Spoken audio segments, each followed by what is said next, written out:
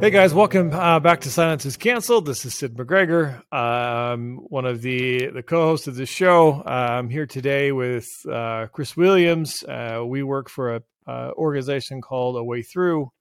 We're a nonprofit, and our goal is to open doors to mental and emotional wellness. One of the ways that we do that is by providing access to therapy for people who need it. So if you or someone you love needs help, please visit our website at waythrough.org and let us help you find your way through.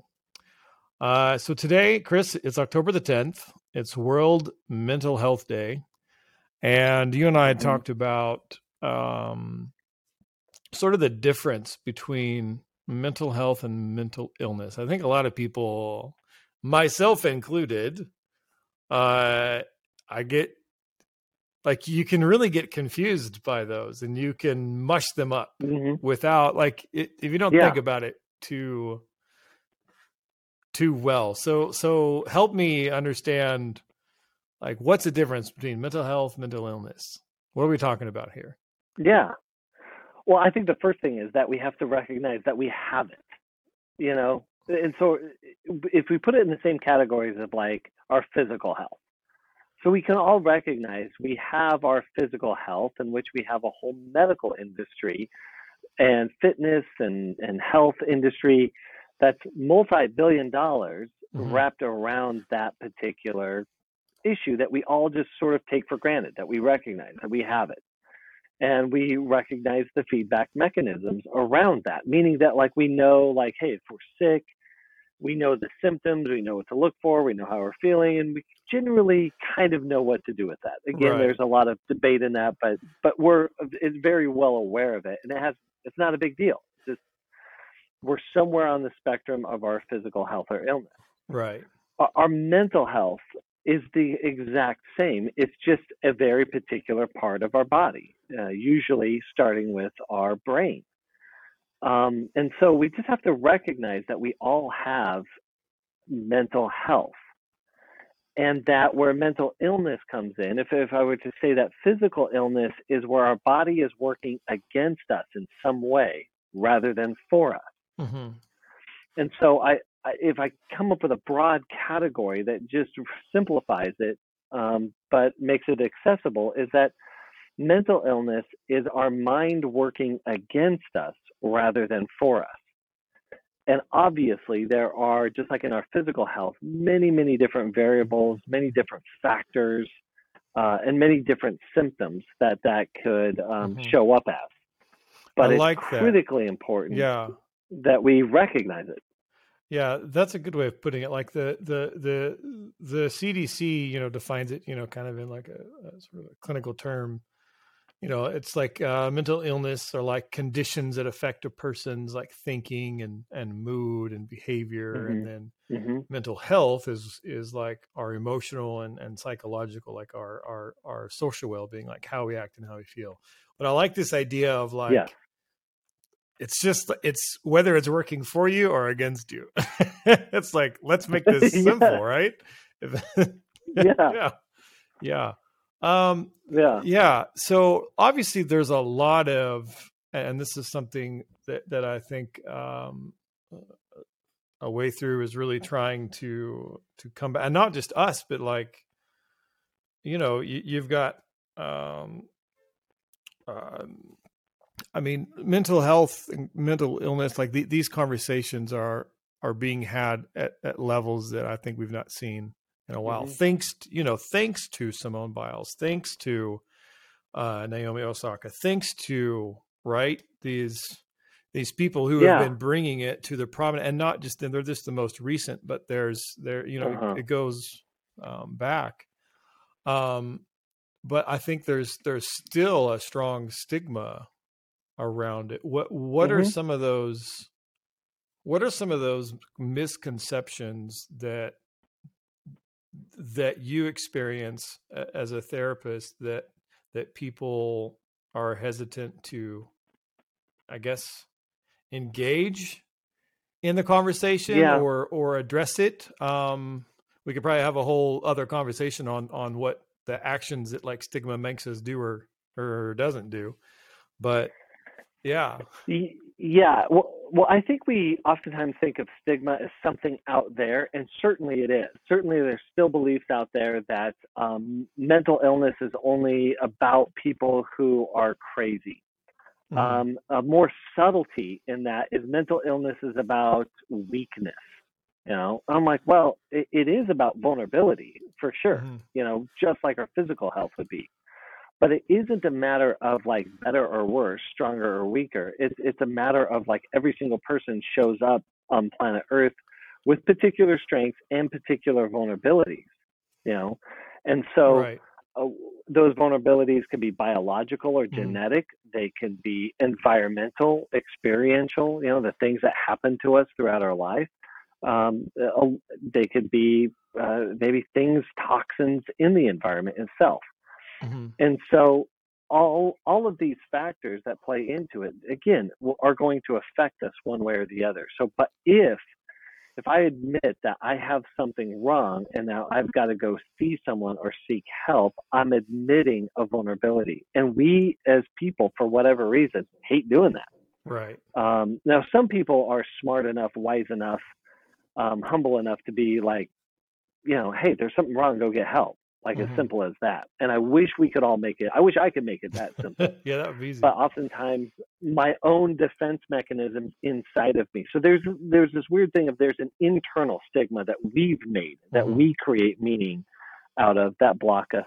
But obviously there's things in the culture as well that put mental illness, and usually it's an inaccurate stereotype, whether that be a depiction in a movie, like, hey, if the mentally ill you're going to find in One Flew Over the Cuckoo's Nest, not realizing that movie is depicting, and again, it's depicting something is on the extreme, right, very, very, very exceptional side of mental illness.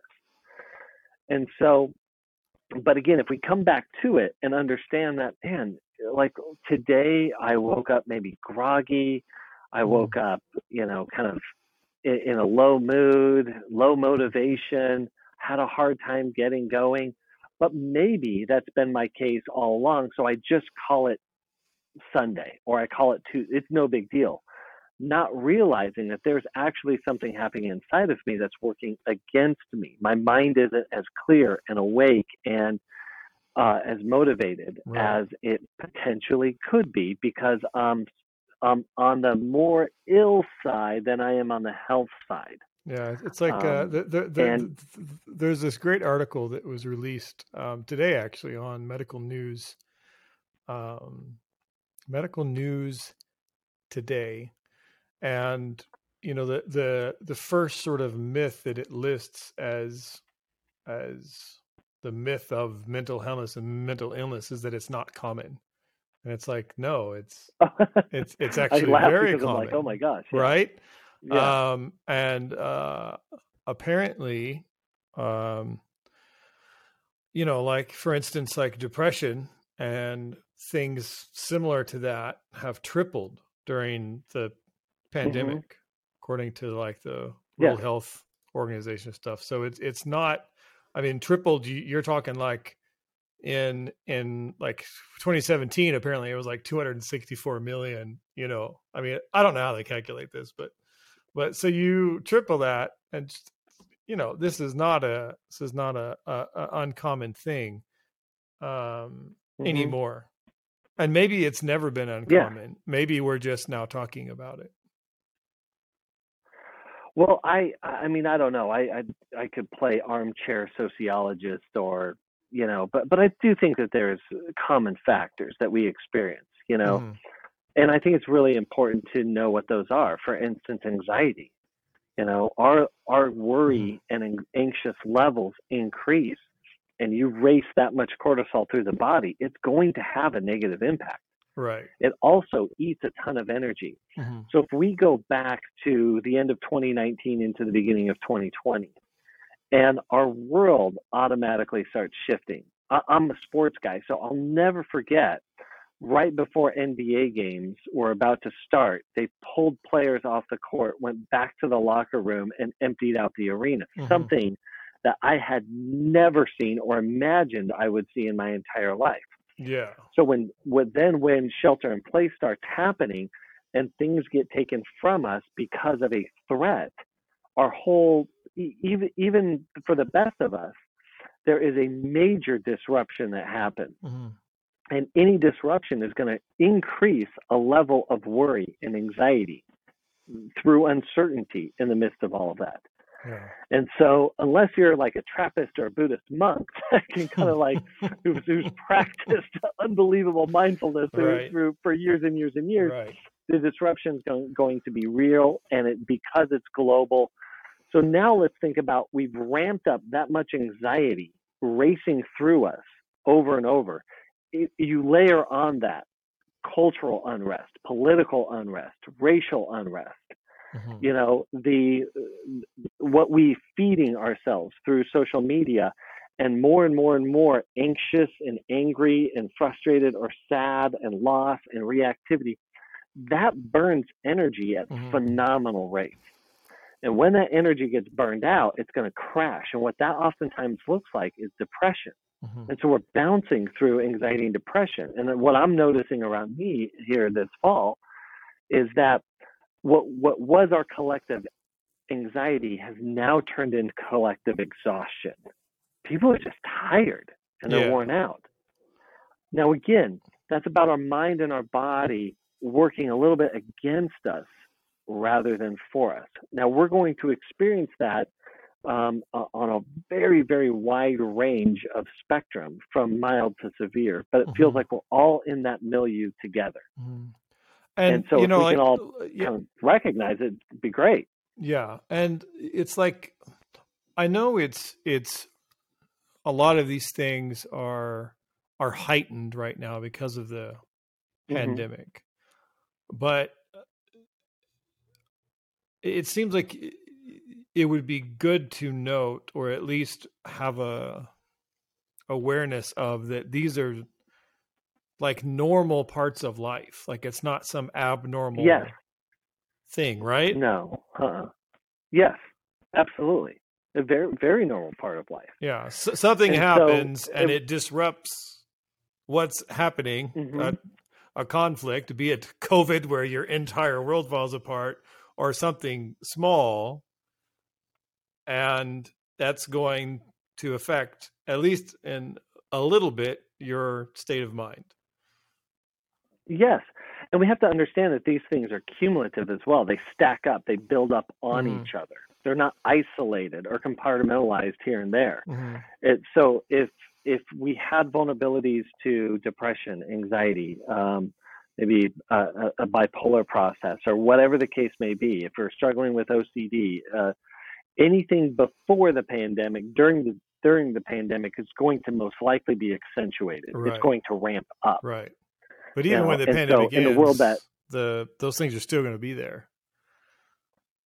Yeah, absolutely. And so one of the things I've seen over and over again is that, especially those who have experienced painful childhood, what we call adverse childhood experiences, is that when the pandemic hits, when multiple stressors hit, and especially relational stressors, all of the symptoms that they experienced before, one of those being what we call emotional dysregulation, which is just a fancy way of saying that, like, man, I have a lot of loud, intense feelings that I can't get my hands around or grip, and that's overtaking me. And there's real suffering there, real suffering that needs help. And I think the painful thing for me is that there's help out there for that. Now, we do not have to suffer, at least not to the extent that we are, with these conditions, with these experiences. Yeah, and you've kind of touched on some of the sort of top myths that sort of surround the mental illness, which is, they're uncommon. Not true, they're common. That it's a sign of weakness. It's not a sign of weakness. It's like, as this article says, it's like a broken leg. Like, it's not weakness. It's just something broken and it's not going to be fixed tomorrow. You just Yeah. give it some time and the right treatment, and you're on your way. Um, uh, One of the myths that they list, which you'll find is funny because it relates to you, is only people without friends need therapists. I thought that was a good one. Well, I will say that people without friends do need therapists to figure out how to get friends. So I won't disagree with that. But that's also that would be for me no different than saying, cancer patients just need more friends. What? Yeah. What? That doesn't make any sense. Yeah. Mental health problems are permanent. That's another big one.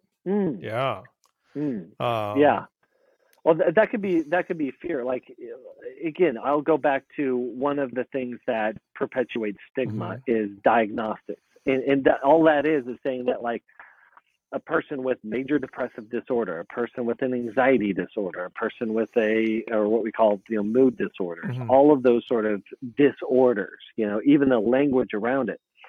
But we are not our diagnosis. And it's so critically important, and I'm very passionate about this, is that diagnostics are a tool of the clinician to hopefully treat well. Yeah. But when diagnostics are weaponized against people, it's a problem. As a form of oppression, we got a huge, huge problem. And that's why I oftentimes cringe when I see all of these terminologies and all these uses used culturally, especially around things like narcissism and stuff. I'm like, listen, these are not to be weaponized. That's a misuse of the tool here, and that can be really damaging. And again, people who show up in my office, I'll say this: initially, it's not about what's wrong with them, not at all. By mere fact that they showed up in my office, it's actually about what's right with them. What's right is they recognize that something isn't working in their life, and they're going to seek help.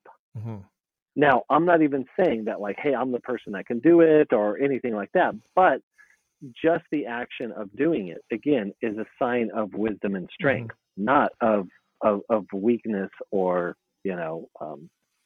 pathology, I would say. Yeah. Well, not to sound like, I mean, and I don't want to turn this into some sort of self-help thing. Do these 5 things and everything is fine. But like today is, it's mental health. It's World Mental Health Day. So if somebody is, say in this sort of, well, we're all in this pandemic, but I think you would agree that some people are feeling it way more than others, and that's depending upon 1,000 different circumstances. But what are some sort of top level things that people can do today, right now, to take control and improve their mental health? Like, what are some very tangible things people can do? I think the very first thing is what we've been talking about, is awareness and self-awareness. I mean, self-awareness is a superpower because we all have, if I can say it like this, a dashboard. Oftentimes our emotional experiences or mental experiences are a dashboard that tells us something's working, something's not working. And if we keep it really simple, like, hey, and my mood, the way I feel, is working against me, or hey, my thoughts are like really negative or critical, or I'm constantly disconnected. Oh, that's all just feedback mechanism that says that something isn't working or working well for me. So when we start with self-awareness, we also got to look at similar things for all of us, is that the quality of our relationships. If we're in relational discord, if we're going through some deep conflicts or breakup of the family or isolation, these things are going to have pretty profound impacts on us. And so we want to keep building healthy relationships. But we also need healthy practices. the Mhm. food that we put in our body, the drinks that we put in our body for that matter.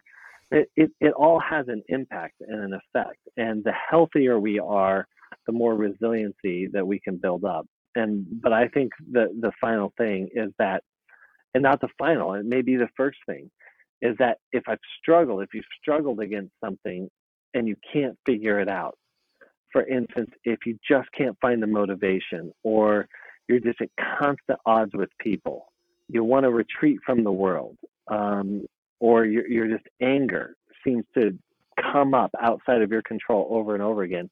So all of these indicators that are saying that, like, man, it's not working. So seeking therapeutic help is a great and viable option. Yeah, yeah. And I think that you've summarized that well. And I know just to make it personal, just for me, it's that self-awareness that's the key. And I know, just for myself, the way that I sort of make sure that I am staying self-aware, because it's easy to just disassociate yourself from your own self, is is just asking why. Yeah. Like, I have Yeah. something and I Yep. respond to something, and I just like, why did I respond that? I mean, I might not ask it right in that second, but a few minutes later, when I realized that I did not handle that well, it's like, why did I do that? Yeah. As opposed to Yeah. just whatever, just going to keep going.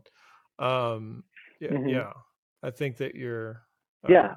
that's the right. Because if we find ourselves edgy or more irritable, like those are really key indicators that something is off. If I find myself more isolated and withdrawn, those are key indicators. Yeah. And one of the things that makes this really difficult to recognize is, especially our brains, are mechanisms of adaptation. And meaning this, its primary job is to keep us alive.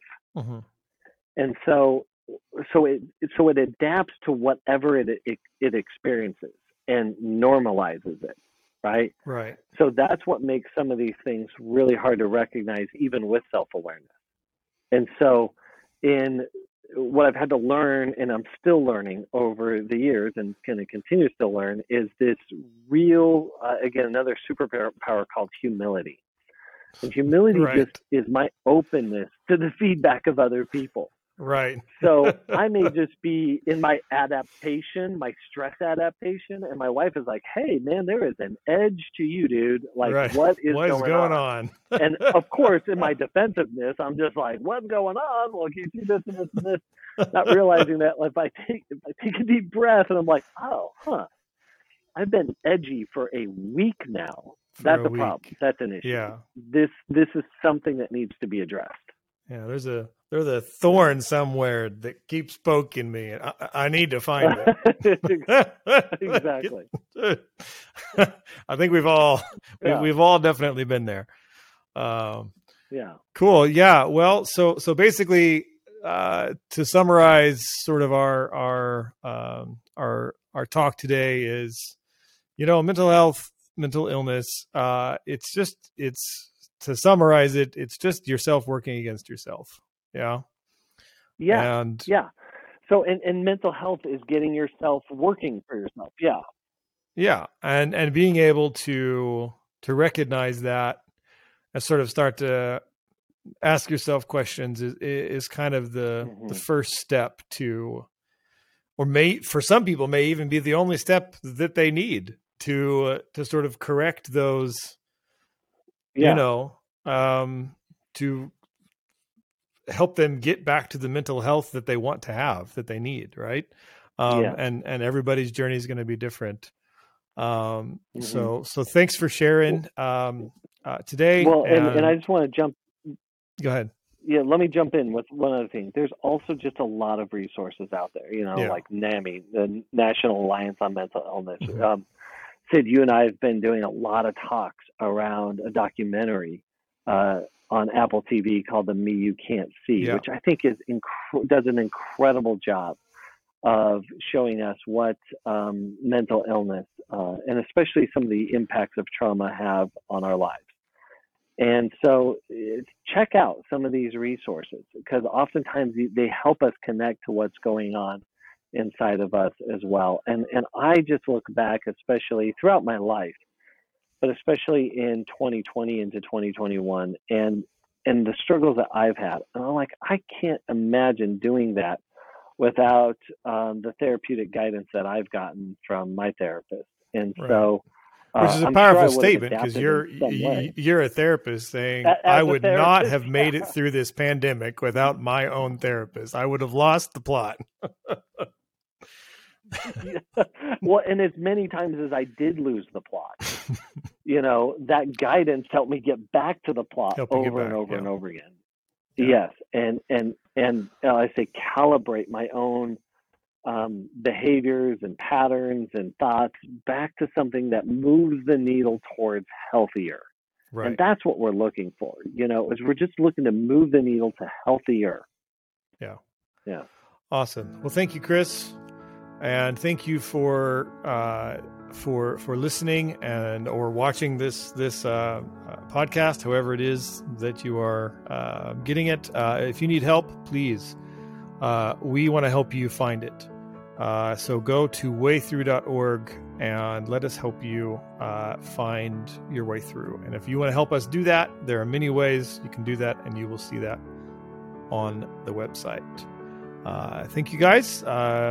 As always, stay safe and let the people around you know they matter.